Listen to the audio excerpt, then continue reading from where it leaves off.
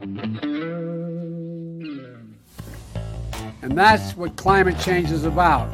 It is literally, not figuratively, a clear and present danger. We are in the beginning of a mass extinction. The ability of CO2 to do the heavy work of creating a climate catastrophe is almost nil at this point. The price of oil has been artificially elevated to the point of insanity. That's not how you power a modern industrial system. The ultimate goal of this renewable energy, plan is to reach the exact same point that we're at now.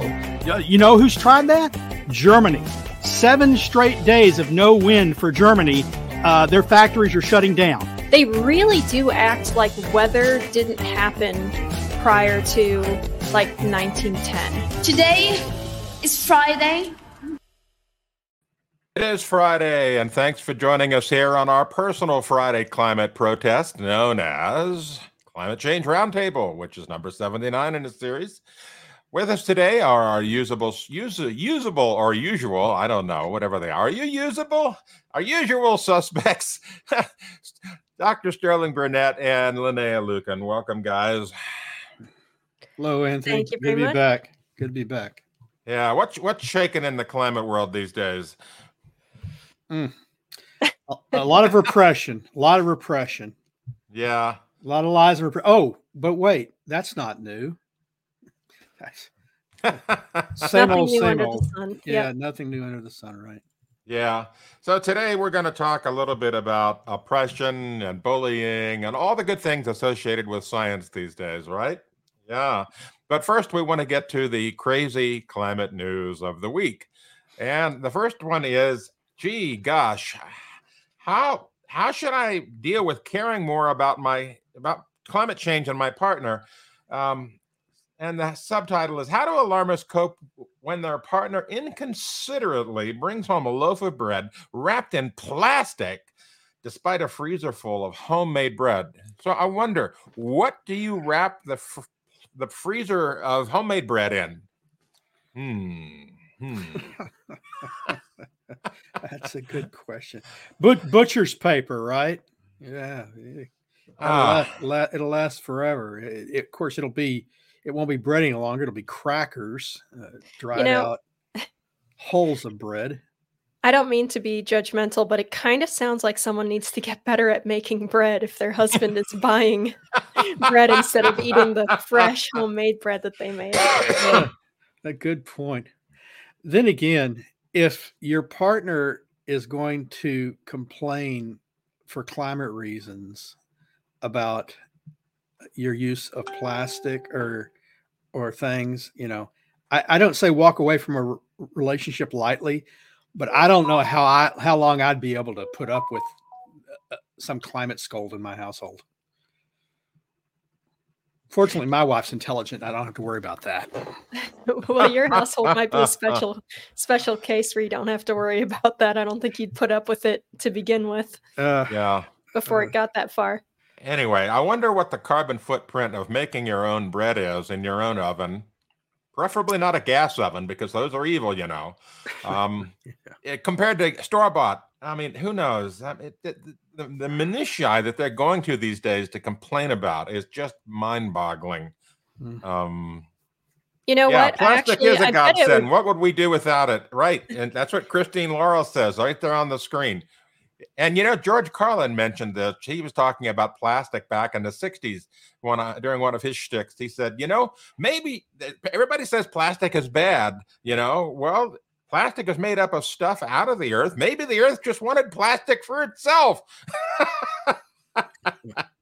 or maybe it's the Aristotelian final end of what oil was. So oil is its raw state, and plastic and gasoline are its how did Aristotle put it? His final end basically believed that there was a hierarchy that you built towards, that things naturally gravitated towards.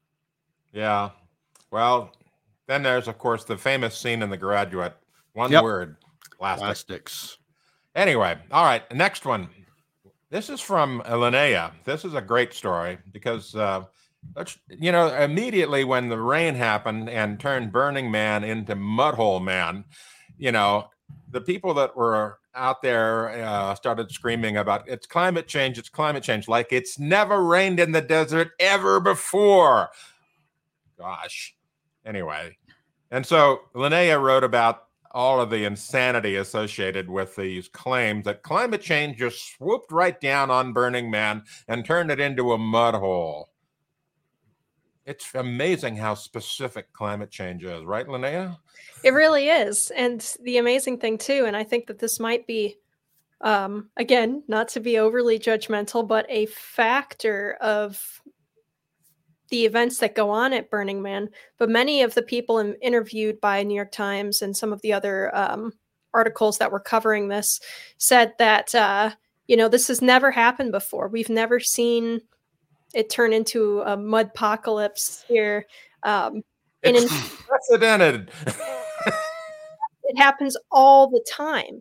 Maybe not to quite this extent where people are getting stuck there and stuff, but actually, I think it was maybe 2006 or something where people were stuck there. But considering what goes on at this event, I would not be surprised if their memories are not super good. Well, regarding festivals. Yeah, I think it shows that the present generation really are snowflakes. When Woodstock happened, a torrential downpour, and rather than complaining and saying, "Oh my God, we're dying. Oh, this is awful," they actually did mudslides and they played in the mud and they danced in the rain, and no one thought it was a world-ending event. But nowadays, you'd think a lot of these elites that go to these things, they might think the mud was. They go take mud baths. Well, it's free. And you know what? Go there and it's free.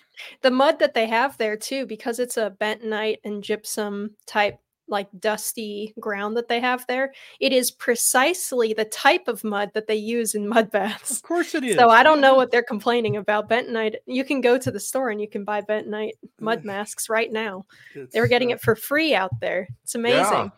Yeah. Well, it's not as good if you don't pay $10,000 for it for these guys, right? Right. It's not cheap when you just simply get it out there in the desert, right? I get it. Yeah. Yeah, it's not the kind of desert that is like sandy desert. It's a high plains, like clay mostly. Clay. That's why they're famous for having dust storms. That's why some of the like most common aesthetics and the photography that comes out of Burning Man that's so famous is of these whiteouts, where everyone is wearing like scarves and goggles and neon decorations on themselves and stuff and partying in these dust storms that can actually be pretty dangerous. But they don't seem to be too worried about that, but they are worried about a little bit of rain from a hurricane, which, as Anthony has covered many times, was not in fact unprecedented for the area. No. Maybe their complaint was, I've seen these pictures where they do the body painting stuff, and maybe their complaint was either A, the body paint was washing off after they'd gone to such a great extent.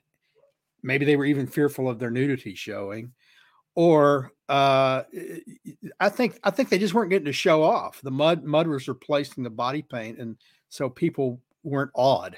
Oh, look at what. I won't say any personal names, but I suspect there were a lot of celebrities there who go there every year and didn't get to show off their latest outfit because of the mud and the rain. Yeah. All right. So enough about muddy Burning Man. Now we're going off to the UN. And yes, the UN has come up with another wonderful pronouncement from the same guy that brought you global boiling. We've got this one. Climate breakdown has begun. Oh, no. Not only is it boiling, the oceans are boiling, but climate breakdown, which is a catch-all phrase. And who knows what that means? I think we got a picture of this guy, the UN Secretary General, Guterres. There he is. He's preparing for climate breakdown. He's getting ready to mask himself. I thought Gutierrez was out and he was replaced. I guess that was the UN, the IPCC guy is new. Yeah. But what does the breakdown supposedly consist? Well, according to what I've read, let me take that back. According to what I can make sense of, climate breakdown has begun because the World Meteorological Organization reported that the world went through its hotter northern hemisphere summer on record. Now, the world went through the hottest northern hemisphere, not the southern hemisphere, the world. It's just, And in what sense does that indicate breakdown? I mean, if I go to the doctor because I've got a temperature, he doesn't say your body's breaking down. It's a very specific thing. I don't know, but there doesn't exist a climate AAA, so we don't know what breakdown is.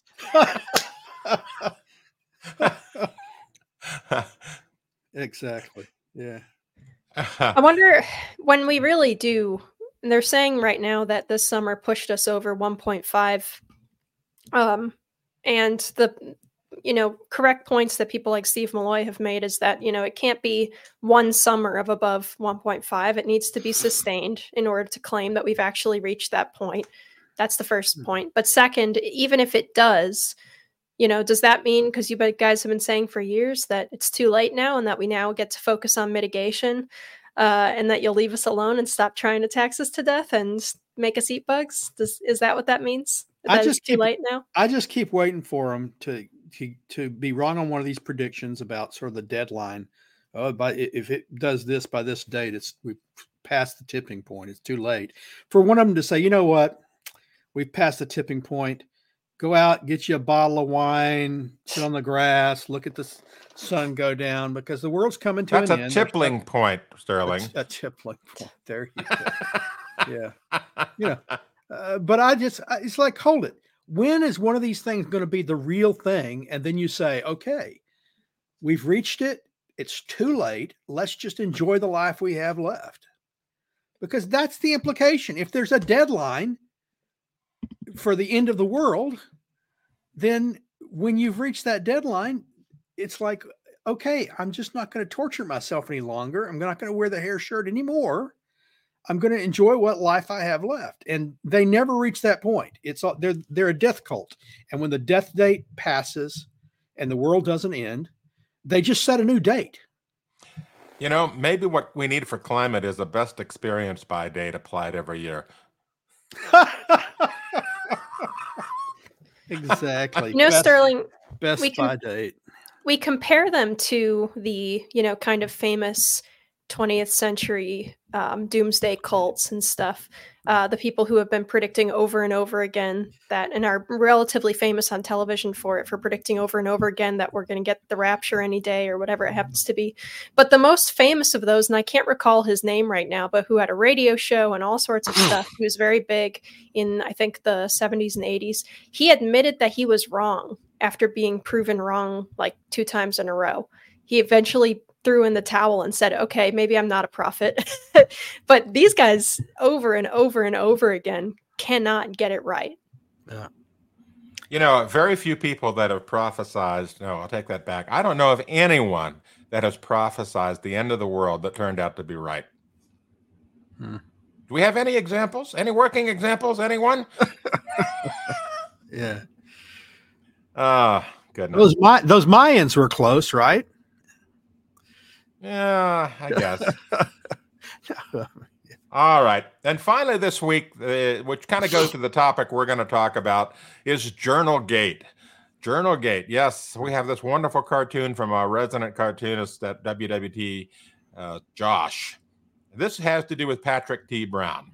Patrick T. Brown this week announced that I didn't put everything in this paper because I was afraid it wouldn't get published.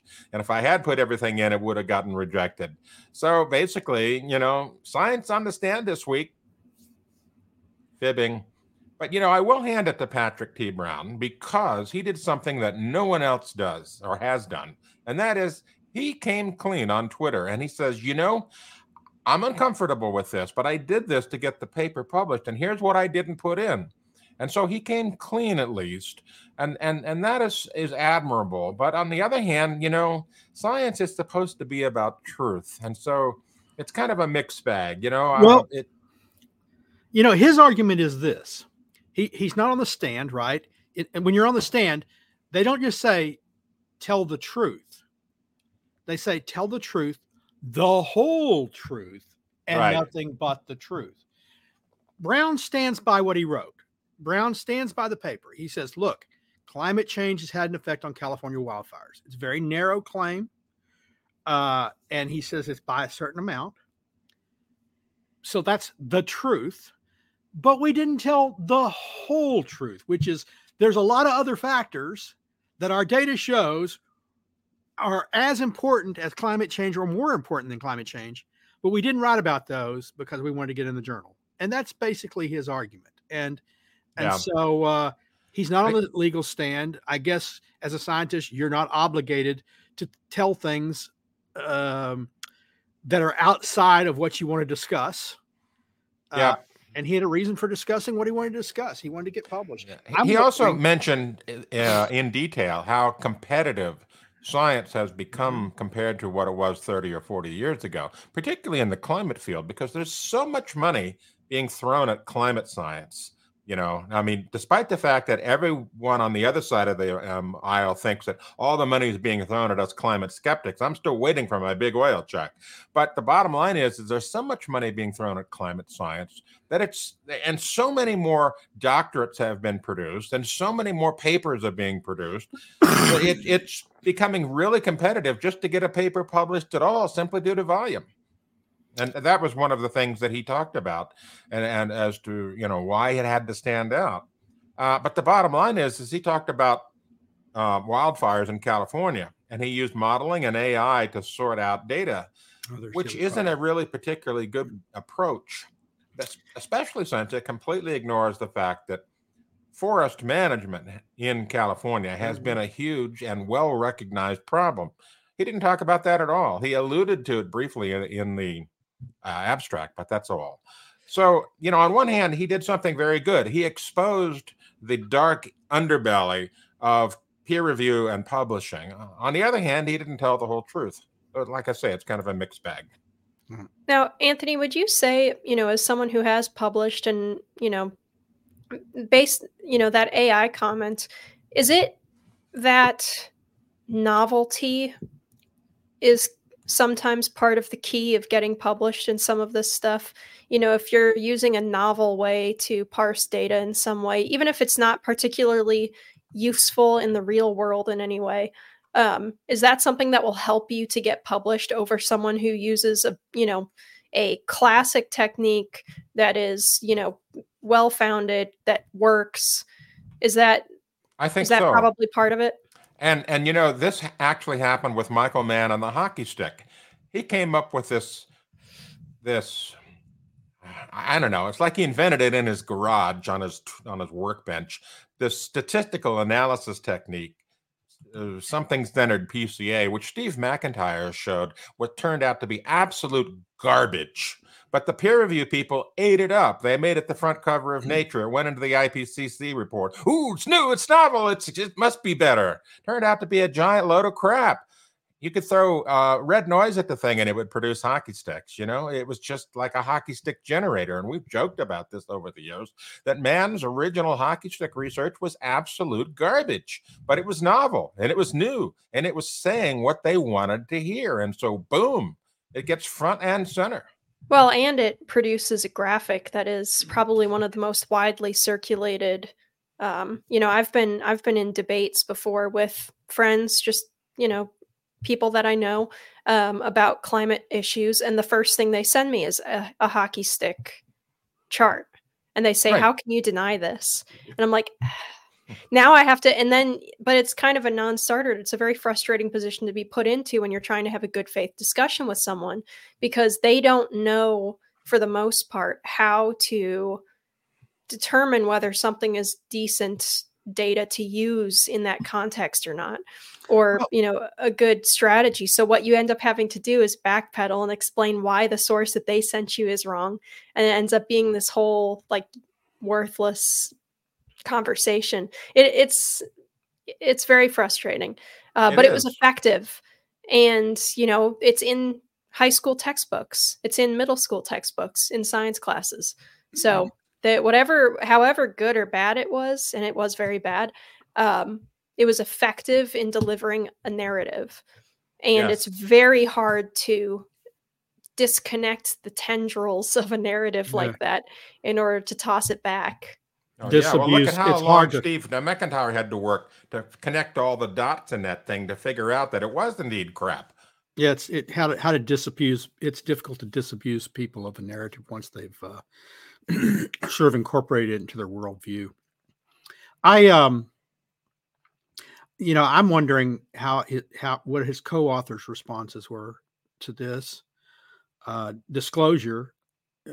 He hasn't said, but I haven't seen any of them out there saying anything either. I mean, it's something that they had to know, by the way. I mean, it's not like he hid half the data from them. No, they all knew going in that they weren't saying certain things.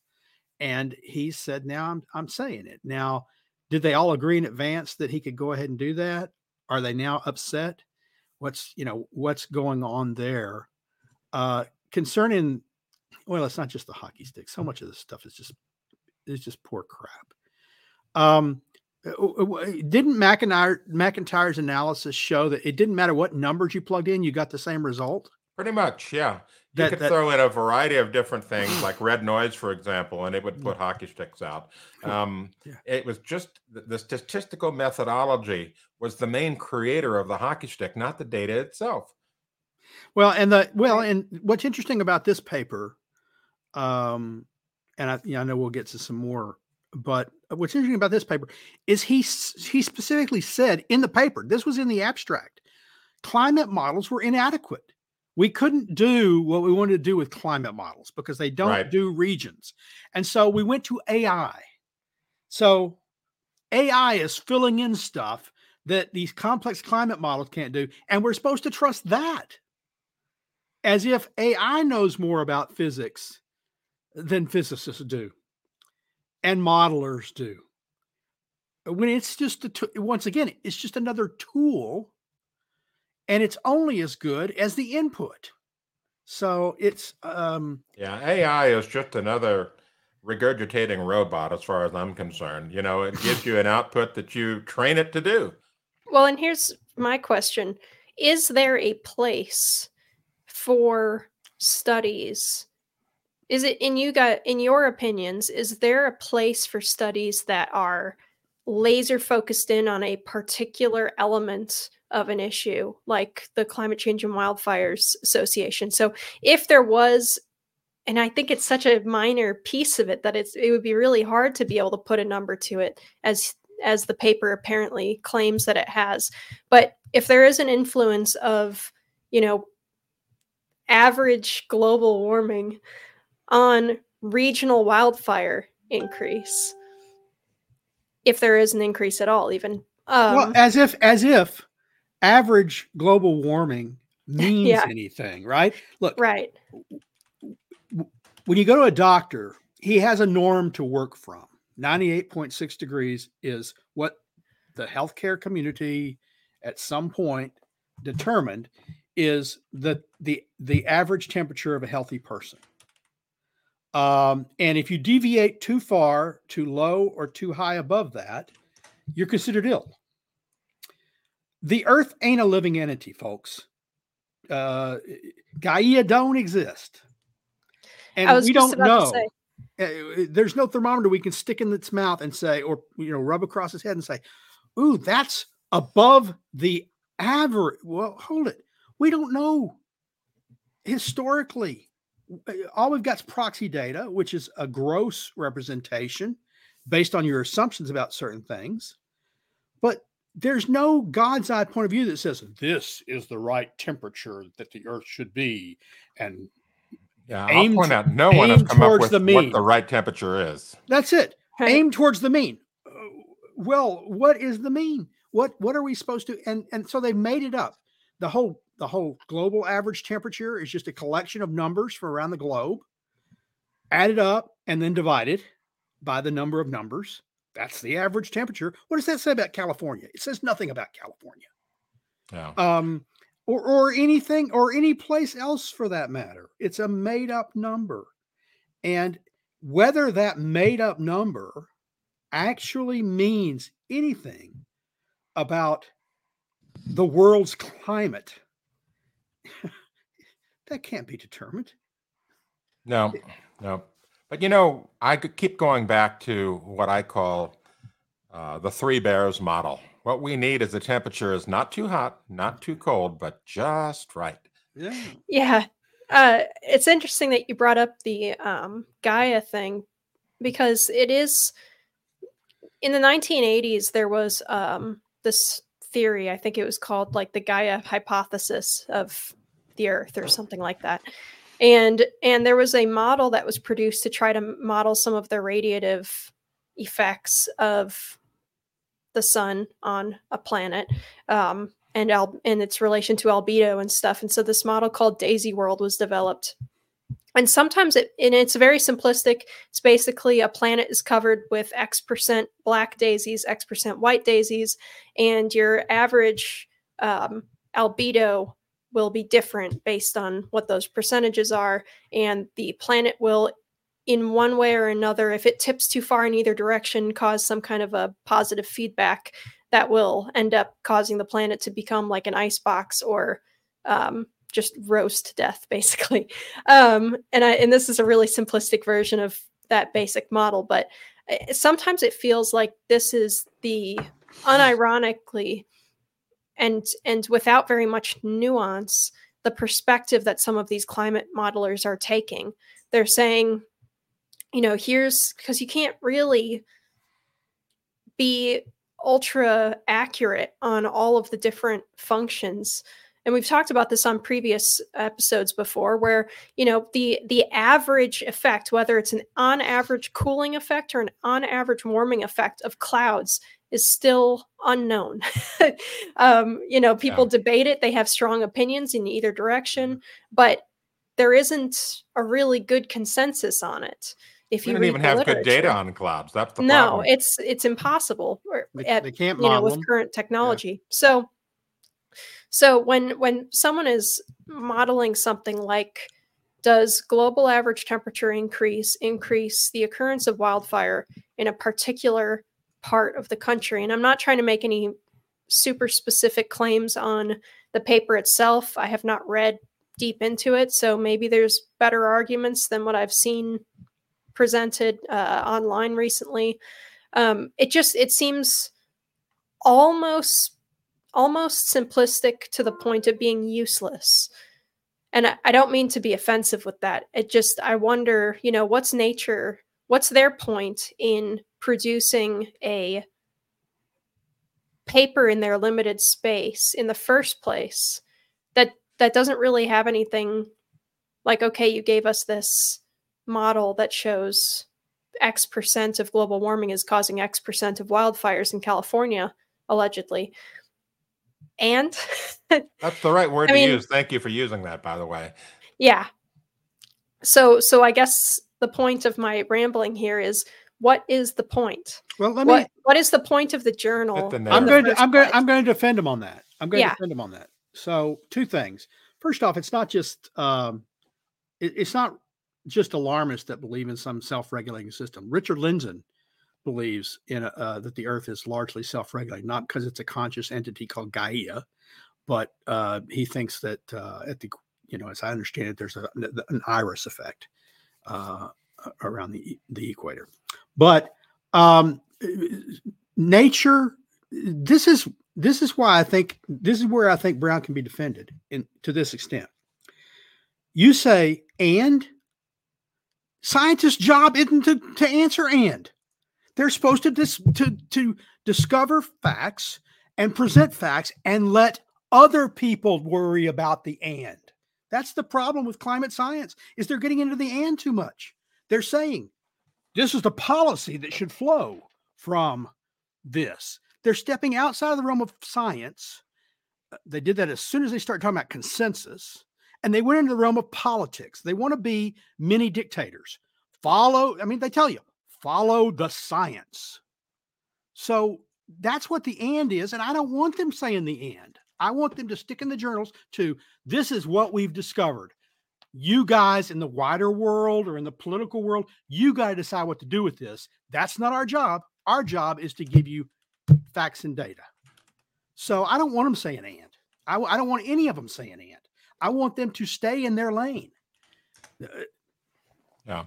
So in addition to, we have this paper that was published by Nature that, allegedly might have some facts in it, but certainly didn't have all the facts in it by the lead author's admission.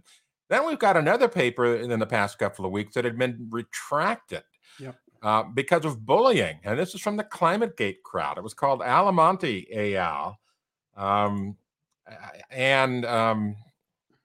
No, that's not it.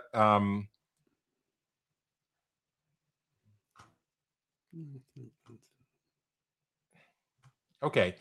It says Alamonte et al. Retraction bullying. Wolf and the Lamb. Yeah. So basically what we had is this paper that looked at, there it is. Thank you. Let's scroll down on that, please. Basically, this particular paper looked at the climate crisis, the alleged climate crisis, right? It went and looked at hard data, not models, not AI, not some unique statistical novel approach. It just went through plain old hard data and said, we don't see any evidence of a climate crisis in it. That's in their abstract. Yep. And a paper had been published for a year and a half. And the usual suspects, Michael Mann and the other people from Real Climate, they went after it and got it retracted because they didn't like it. Let's give a little more history here. So the paper, they set out to say, okay, everyone keeps claiming there's a climate crisis. These are a group of Italian researchers. So we went out to look at the data and see if that's in evidence. And all they said, they didn't say there is no. We seem to have lost Sterling. And Linnea, you're muted, or we're muted. Yeah. There, you're back now, Sterling. Oh, he's back.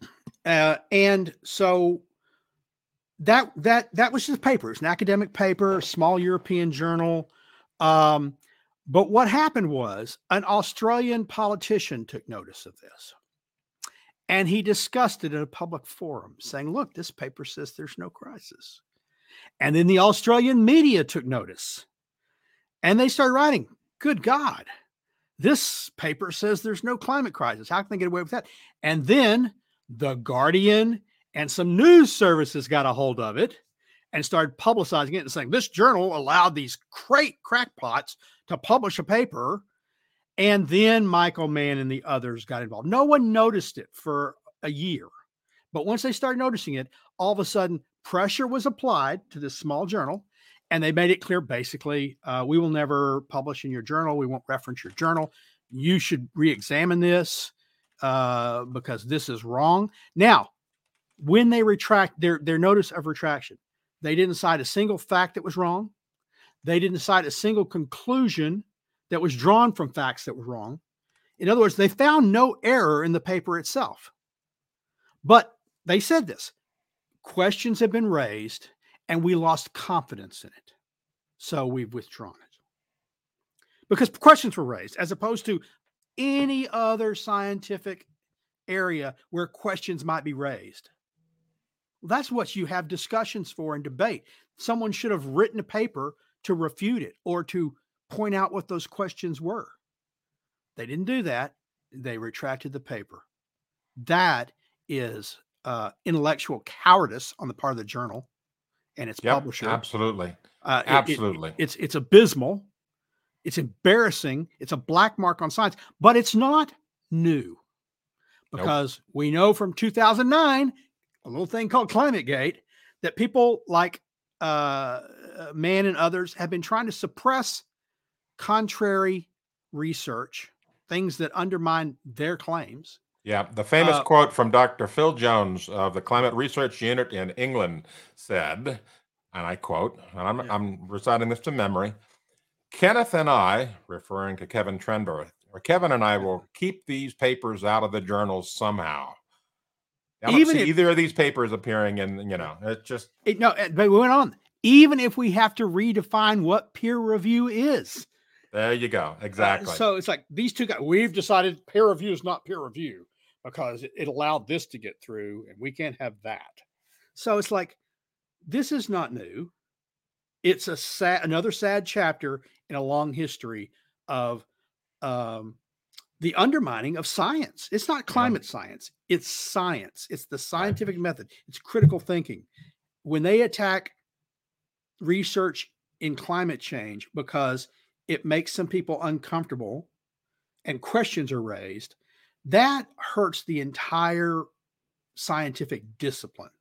I agree, but there's a long history of this. It goes all the way back to Galileo. Right, Galileo and the Catholic Church. The Catholic Church was the consensus of the time. Yeah. The Earth is the center of the universe because God made it that way, and that's it. Shut the heck up, everybody else that has any other ideas. And so they persecuted Galileo for producing evidence, data that showed that Earth was not the center of the universe, not at all. I think Galileo is the one that did the world is round. Copernicus is the Earth is. Anyway, the point is that the Catholic Church suppressed research they did not like with Galileo, and it's been going on ever since. And we've had the same thing happen in the medical community back in the 1990s.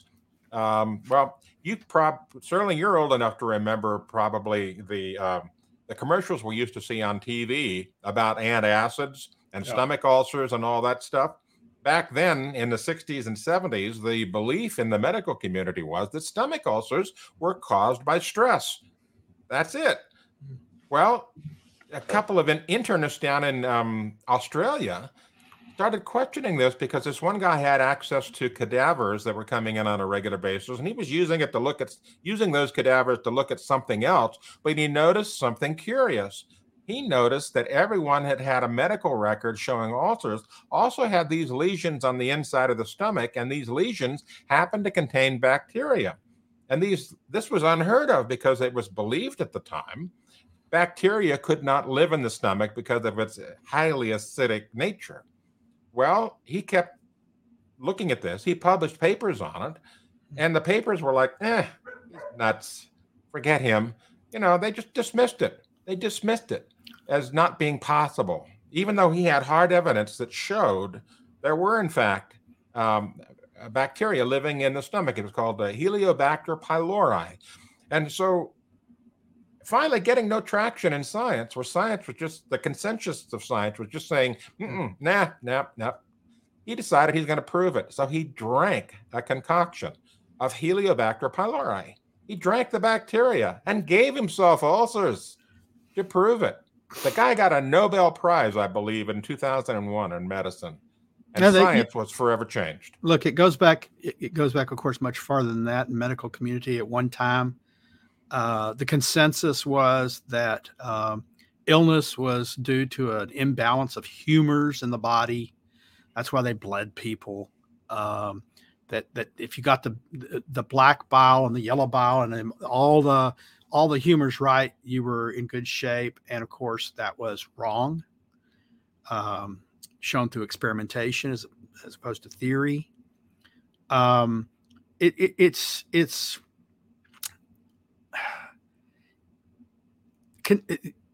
I think Thomas Kuhn described it pretty good in his book, The Structure of Scientific Revolutions. Unlike a gentleman who recently opined, a science educator who recently opined that science is about consensus, it's about coming to consensus. No, that's not what science is about. It's about looking for knowledge, and sometimes discoveries come about that revolutionize everything. They change the consensus. It doesn't matter what the consensus is. If it's wrong, it's wrong because there are physical facts. But the people who believe in consensus, who believe that's what science really is, it's just a matter of taking votes, coming to comity and agreement. They believe in the social construction of knowledge and truth. How do we determine what's right and wrong? Oh, well, we just sort of vote on it, and then that's what it is. And that's the truth. It's like, that's not the way it is. Look, you can, I wrote in something recently, you can call a bear a kite, but it's not going to go up in the wind if you tie a string around it and try and drag it, on a windy day. It's not going to take flight because bears aren't kites. And I don't care how many people believe bears are kites. Right. They aren't. Yeah. Linnea, you got any comments before we move on to the next topic? I do not have much to add to that. Okay. Well, Sterling did a good job on that. So let's leave it at that. So the next thing we want to talk about is the recent paper from Soon et al. Dr. Ronan Connolly, Dr. Mike Connolly, and also David Gates was published in this. And they published this paper basically talking about two things in the paper, which could have been separate papers in my opinion, but they combined it into one.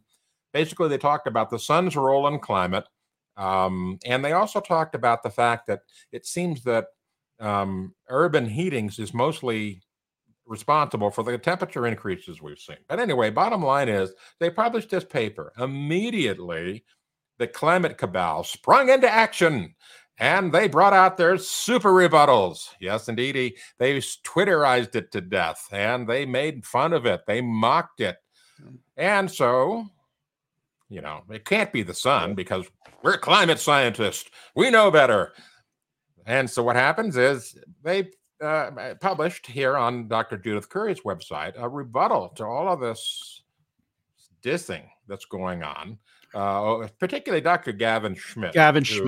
Yeah, Dr. Gavin Schmidt. Anyway, he runs NASA GISS, who also runs the most cited temperature record in the world, which in my opinion is badly, badly flawed, but they don't want to admit that. In any event, so there was a lot of controversy surrounding this paper because it was another, consensus buster type of thing.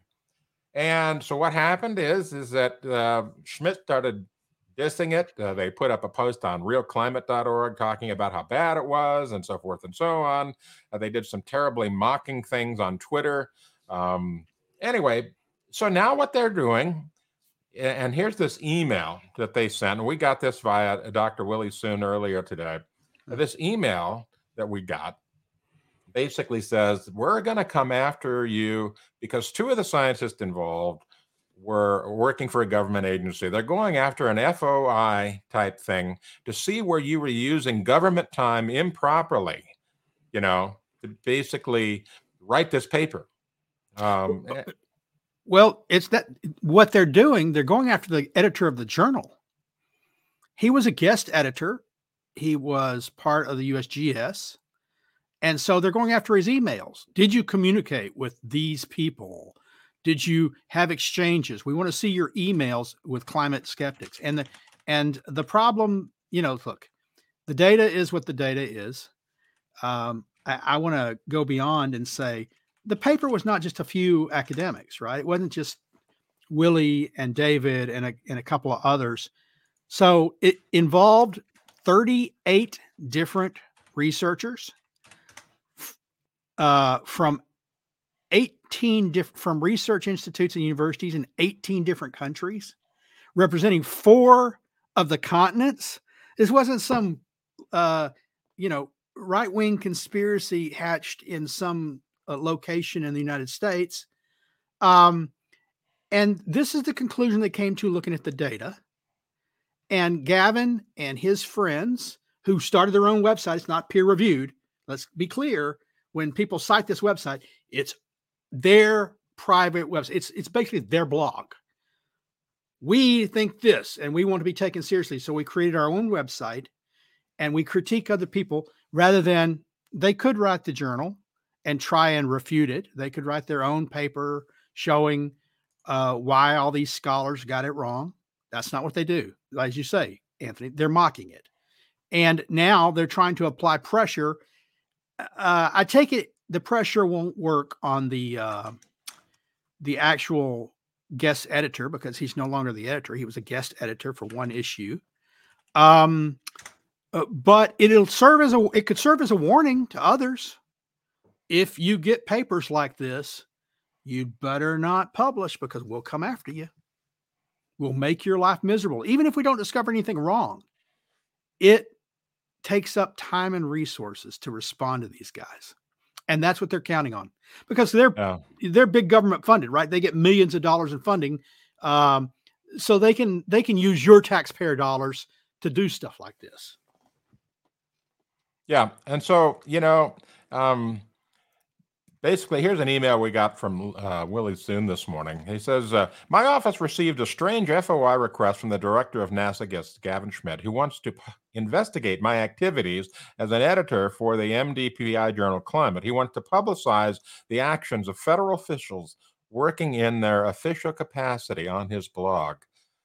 The hypocrisy is stunning here because, we've got people like Schmidt and Mann and so forth that are bullying other editors of climate journals to get things removed. And these guys are now after, Soon and so forth, Soon et al., for basically using their time to publish something, not to get it retracted. It's lunacy. It's lunacy and it's tribalism. And by the way, I mean, look, those guys went through a lot of this back during the ClimateGate scandal, right? But they fiercely defended and saying, no, we don't need to respond to these FOIA requests. We don't have to answer your questions. They seriously tried to ignore their government's demands that we pay you. You must turn over the data and the emails. They said, no, we don't have to do that. Some of them lost their emails.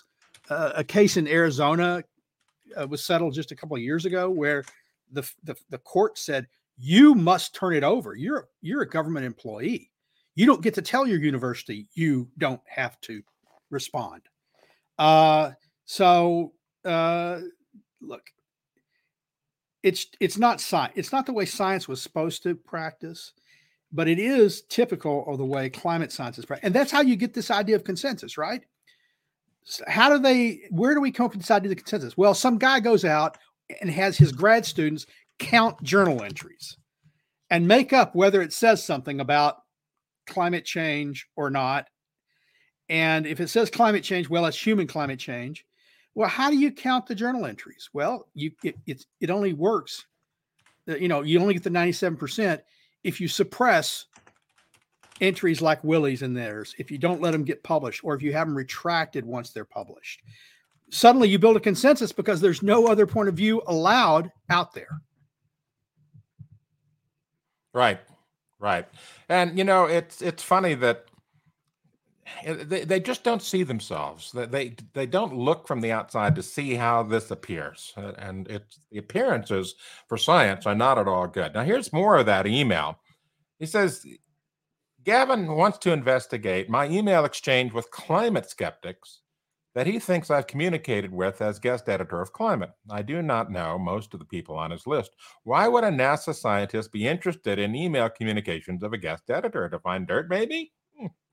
As the philosopher Immanuel Kant once said, you can only see in others what you see in yourself. I wonder if Gavin hopes to find something shady in my communications with scientists because of the shady business he's been involved in while pushing the false AGW narrative. It boils down to projection. They're always projecting what they're doing on you. Yeah. That's right? Yep. Right. But interestingly enough, Gavin Schmidt did, in fact, listen to me for the very first time this week. Yes, he posted something on his Twitter page that was astounding. Because of the way he was acting, I called him in a Twitter thread because he was mocking Dr. Soon. I mean, just doing stupid stuff that scientists shouldn't do. I called him a despicable cad. He liked it, and he put it on his masthead for his Twitter. Yes, win. Yeah, well, that he takes that as a moniker of honor, right? Right. They finally, as if we hadn't noticed him or thought that about him, and probably some of us said it about him long before. Is he Gavin Schmidt or Gavin Smuck? Because I think he's a Smuck. Well, yeah. whatever his personal qualities are, I do think it's funny when people put mean quotes about themselves on their Twitter bio. I don't care who it is. I think it's funny every time. I'll do it. Someday I'll get a good enough review from a climate alarmist, and I'll get to put it on my Twitter bio, and it'll be fun. Someone wrote me once, and I don't put these things on my bio because I don't care enough about social media to care about that stuff. But I know they've still got the emails because it's actually still floating out there on the web, sadly enough. But he called me a fat, smelly bastard. Oh, really? And I wrote him back and I said, I take umbrage at your comments. I bathe every day. Did you have to explain umbrage to him? What that meant? I don't know. I don't know. He never wrote me back, but I said, I bathe every day. I know who my parents are, and they were married. But I'll cop to the overweight. I'll cop to being overweight. Yeah. Anyway, so we've got some questions apparently here and there. So let's see what we've got for questions in our from our viewers and see if we can answer some of them.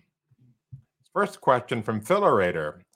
How can one even calculate a mean? Didn't Ross McKittrick point out that the further you go back in time, the greater or the more the variability?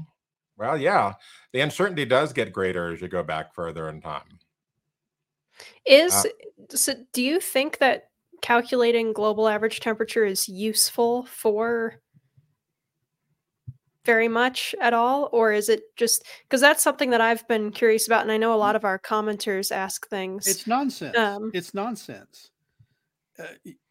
When It's you so use noisy. averages, when you use averages in classrooms, for instance, you are trying to gauge something. How well a teacher is doing, how much progress students are making, and they've set up this numerical system. And how you determine that is you take all their scores, you add them up, and then you divide them by the number of students, and that gives you the average for the classroom. But it only tells you about that one classroom, and it doesn't tell you about any individual student. And it could be skewed by some super geniuses and some super idiots. It's just an average.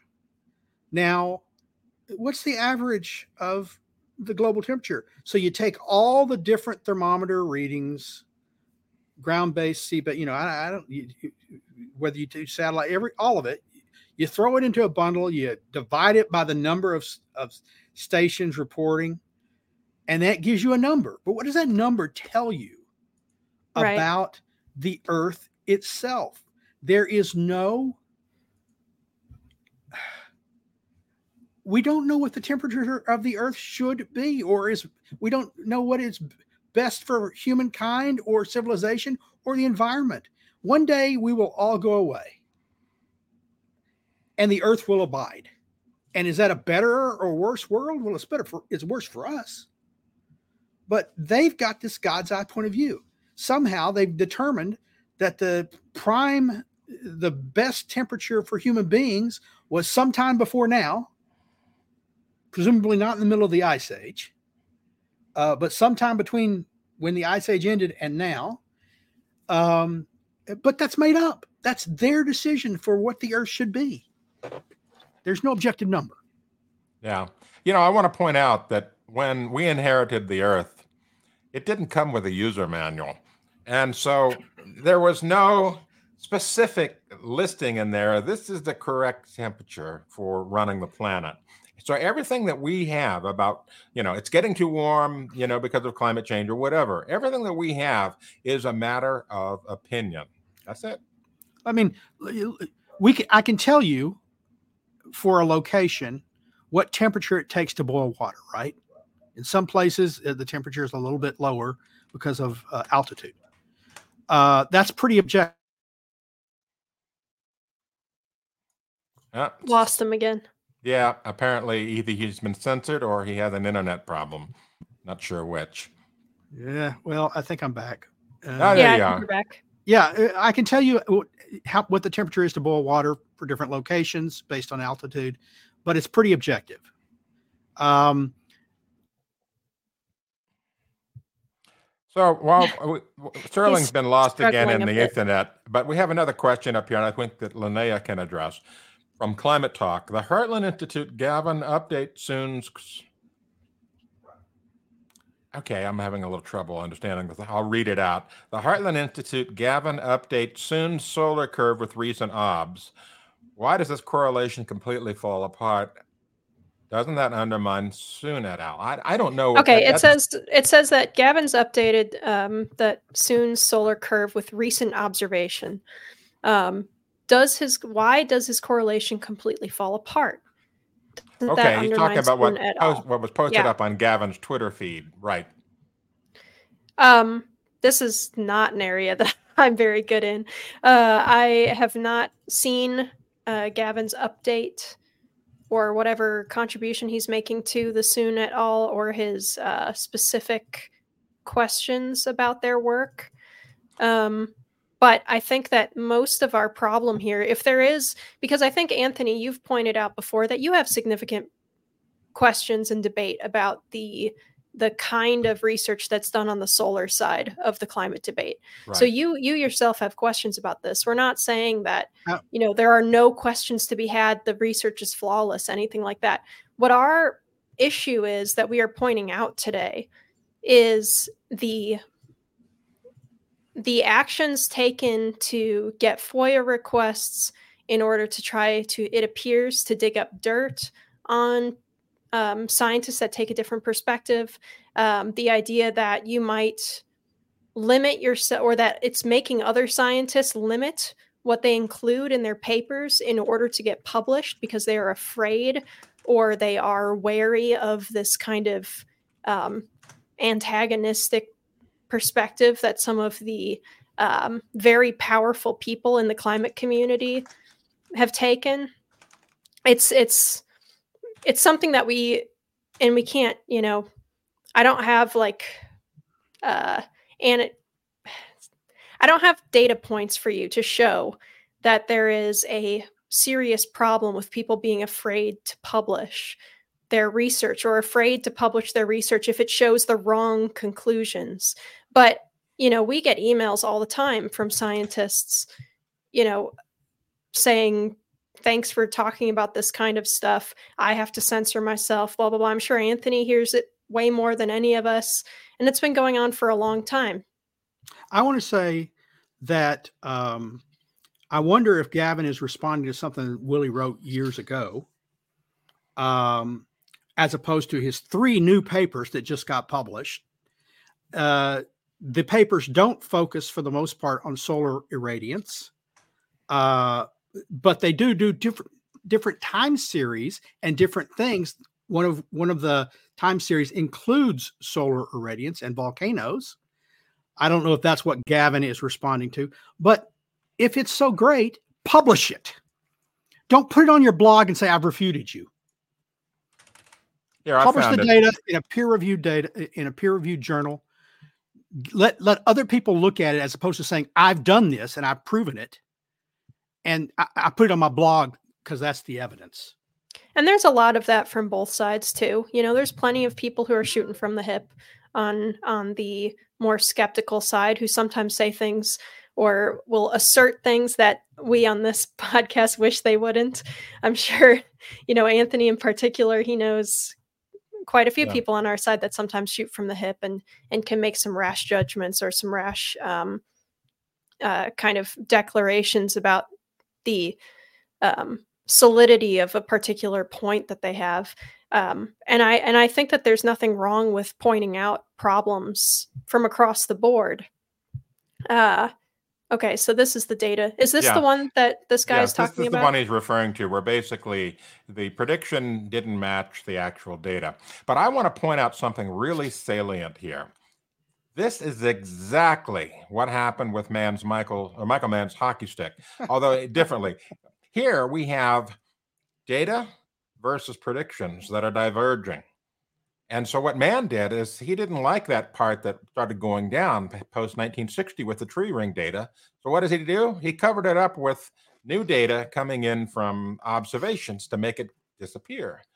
Well, Soon hasn't done that. But I would ask Gavin, why didn't you point out the same thing about Michael Mann's garbage hockey stick paper? Yeah, one of the things Mann did was he just left out tree rings that didn't fit the narrative that he wanted exactly. to spin. He would have gotten what Mann did is got rid of that. It's not Mann's data, but if this were Mann's data, Mann basically got rid of that blue section. You know what? I think it would be fair, and I think that we have a plan to have a solar episode coming up soon, I believe.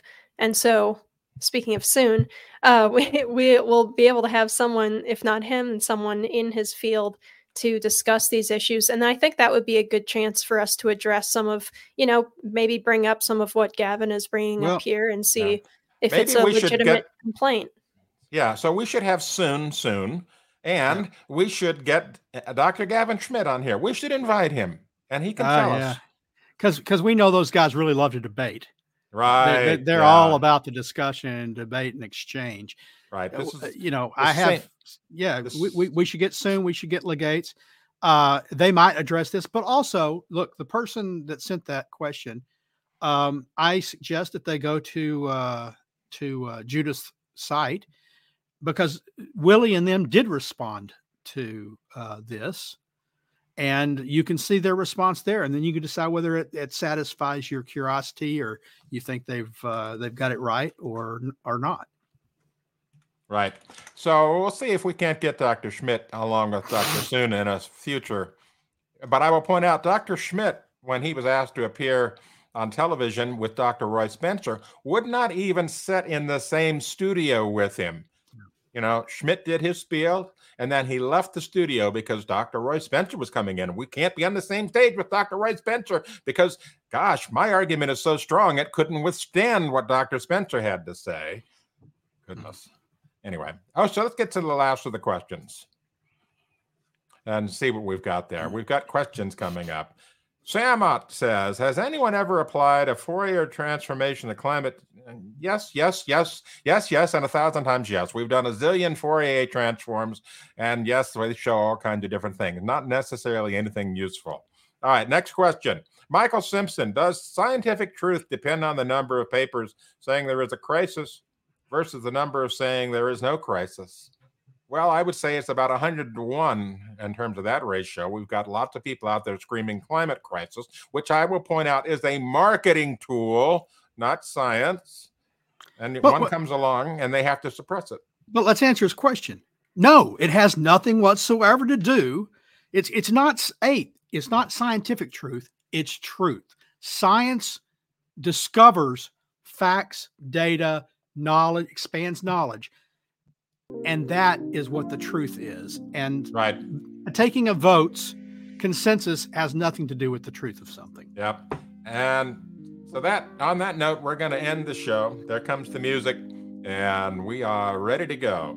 I want to make a quick comparison that I just thought of, though. You can't use that kind of there's more papers saying this than that, because there's probably more books talking about Bigfoot being real than there are about Bigfoot not being real. Just because the perspective is more interesting and more fun to talk about, and it probably sells better.